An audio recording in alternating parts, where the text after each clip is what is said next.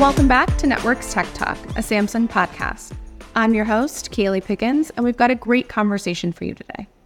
The user demand for data is insatiable, and fixed wireless access, or FWA, is one method being used to fulfill the need for more data. FWA is another offering to provide high-speed internet access to homes, businesses, and remote areas without relying on traditional wired connections like fiber or cable lines for the last mile of connectivity. FWA is a popular technology globally, with the GSA's latest report stating that FWA is being offered around the world by 455 operators in 173 countries and territories, with the U.S. adding millions of subscribers per year. Today, we're going to talk with Sanjay Kodali, Head of Technology for the Networks business at Samsung Electronics America, about the capabilities and prospects for fixed wireless access, the expanded business opportunities with FWA, and what Samsung is doing to help foster its growth. Welcome, Sanjay. Thanks for having me, Kelly. So let's start with, is the demand for FWA growing among broadband users? Several analysts reports that in the US alone, we'll have 14 to 18 million subscribers by 2027. And T-Mobile reported last year a state of FWA. According to that report, they're adding 500,000 subscribers for every quarter. So that means it's like 2 million subscribers every year. So this is growing exponentially. So other than the benefits of solving for the last mile, which is a strong and frequent argument for FWA versus fiber, do you see the FWA economics as favorable for operators? So first of all, mobile network operators are facing a dilemma about the growth as well as the monetization with 5G. Right? FWA will solve both of those problems. CPE cost is a key factor, and CPE installation is another key factor. And overall CPE market is increasing. As for ABI research, I think there will be 47 million CPE shipments in 2026. And there are also vendor choices that are increasing a lot. According to the reports, there are around 550 CPE vendors for LTE alone and 225 plus CPE vendors for 5G. So with the more choices on the CPE vendors because of the demand on FWA, this should improve the FWA service economics already. And then self-installation of the CPE would further enhance the FWA service model. So it would make mobile operators to get not only the FWA subscribers, and also the additional mobile subscribers because of the network enhancements that they will do. So let's talk frequency bands, right? Are mid-band like CBRS and C-band going to be primarily used here, or will millimeter wave also play a part? Right now, it's primarily going to be mid-bands. Then, as we know, T-Mobile is using a BRS band, and there's a lot of options on the C-band. So the mid-band is going to play a very key role. Right now, what we're seeing is the FWA average usage per month is around 341 GB. The national broadband average usage is around 587 GB. It means that FWA subscribers are going to go to pretty high data usage soon. So the mid bands are already being deployed. So the only bands left is millimeter wave. And millimeter wave is a great option because they can offer a lot of capacity. So the millimeter wave capacity is not only going to help the FWA customers, it will also help the mobile subscribers to experience the new data speeds.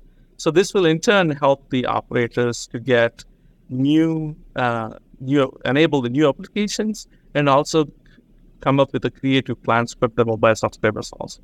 And is fixed wireless access mainly going to be a rural play, or do you think that there's also a market in urban areas? Yeah, FWA has the reputation of having just a rural play. But if you look at T-Mobile's last year's report, they're getting 65% of the new FWA subscribers from suburban and urban areas. So there are a lot of subscribers coming from suburban and urban areas. And FWA networks are enhancing the network capacity. That's actually not only helping the FWA subscribers, in some cases, they're actually giving a new experience to the mobile subscribers too. So what companies are involved in delivering fixed wireless? Are we mainly talking about the MNOs? And do you think FWA is a threat for more than just the DSL providers? FWA is a new field. So it's going to be a new space for many service providers here. So MNOs are there, and they are big, as we talked about T-Mobile and also Verizon. Apart from the MNOs, there are MSOs and the wireless internet service providers. And there are also regional operators. They're pretty interesting too, is that they are providing FWA services in certain geographical areas.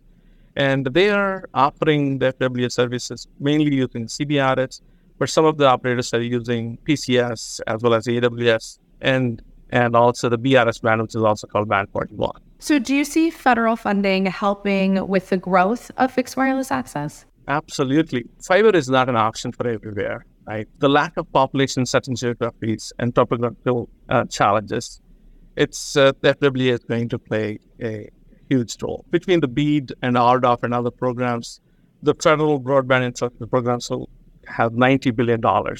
Even a tiny fraction of those funds will push the FWA significantly further. So now let's talk about Samsung. What is Samsung's approach when it comes to fixed wireless access? So we are the leaders enabling the operators to harness the next wave of FWA application.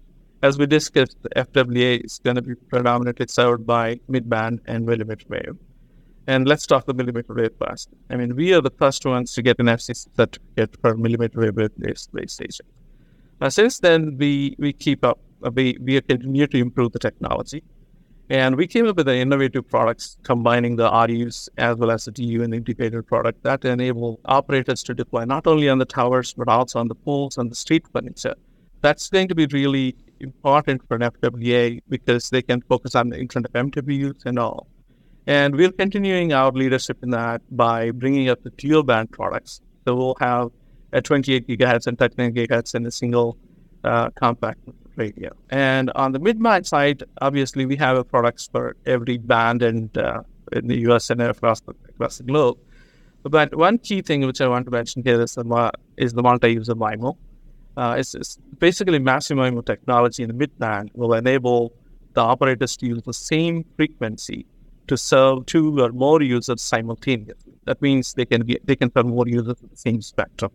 So I wanted to note the Signal Research Group validation of a networking tendency powered by Samsung. Samsung can provide double the layers compared to our competition. So it shows that we are leading the research and the feature set for the mid-band products.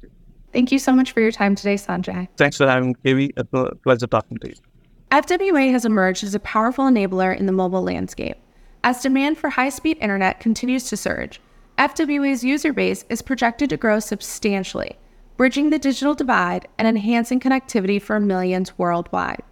Beyond its traditional rural applications, FWA has proven its worth in urban and suburban environments, supplementing and enhancing existing networks. We're all excited to see the advancements and proliferation of fixed wireless access we've discussed today continue to advance around the globe. And to our audience, thank you for participating in today's podcast. We look forward to seeing you next time on Networks Tech Talk.